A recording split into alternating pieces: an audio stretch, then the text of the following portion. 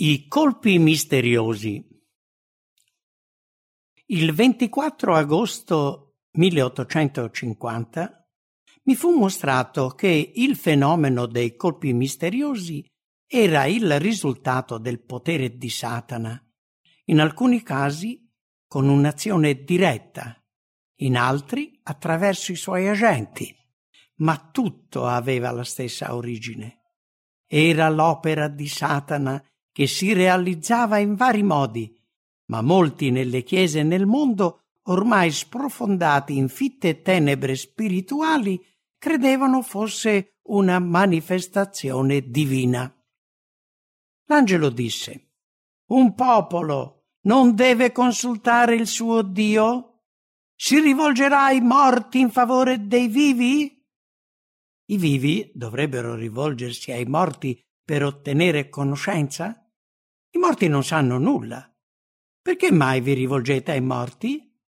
Si sono allontanati dal Dio vivente per parlare con i morti, che non sanno niente.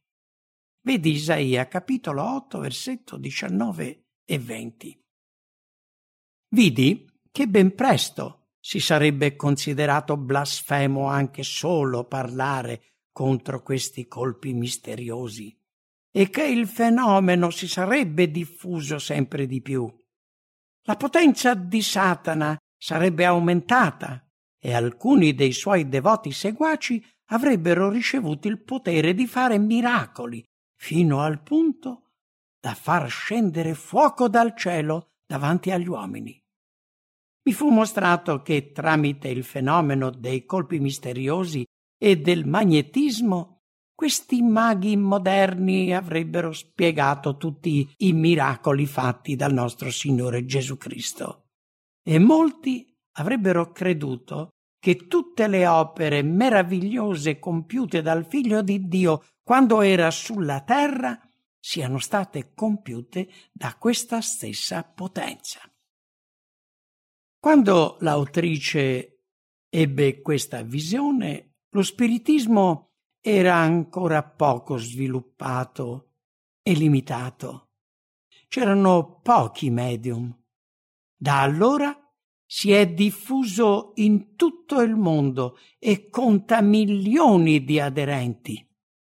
In generale gli spiritisti rinnegano la Bibbia e deridono il cristianesimo. In varie occasioni alcuni, deplorando questo atteggiamento, hanno protestato, ma erano così pochi che non sono stati ascoltati.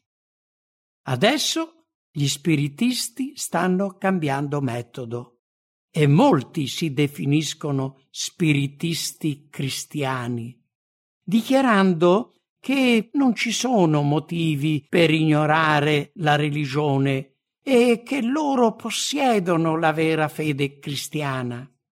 Considerando che molti ed eminenti membri del clero simpatizzano per lo spiritismo, non ci sono ostacoli all'adempimento completo di questa predizione fatta nel 1850.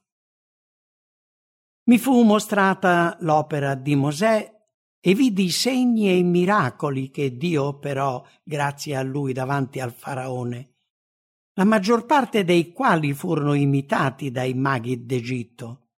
Allo stesso modo, proprio prima della liberazione finale dei giusti, Dio agirà potentemente in favore del suo popolo e a questi maghi moderni sarà permesso di imitare la sua opera.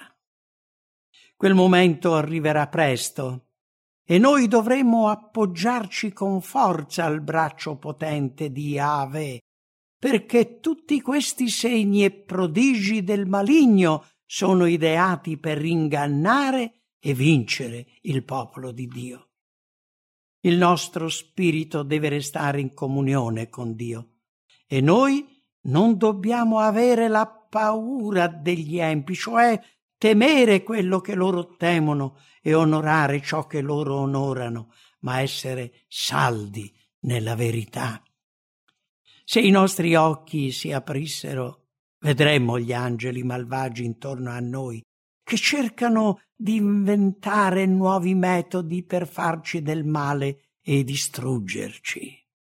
Ma vedremo anche gli angeli di Dio che ci proteggono dal loro potere, perché il Signore veglia sempre su Israele. Egli proteggerà e salverà il suo popolo se avrà fiducia in Lui.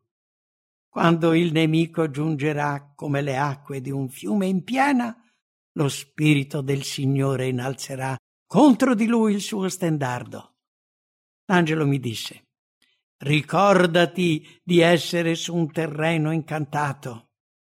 Vidi che avremmo dovuto vegliare, indossare l'armatura completa di Dio e prendere lo scudo della fede.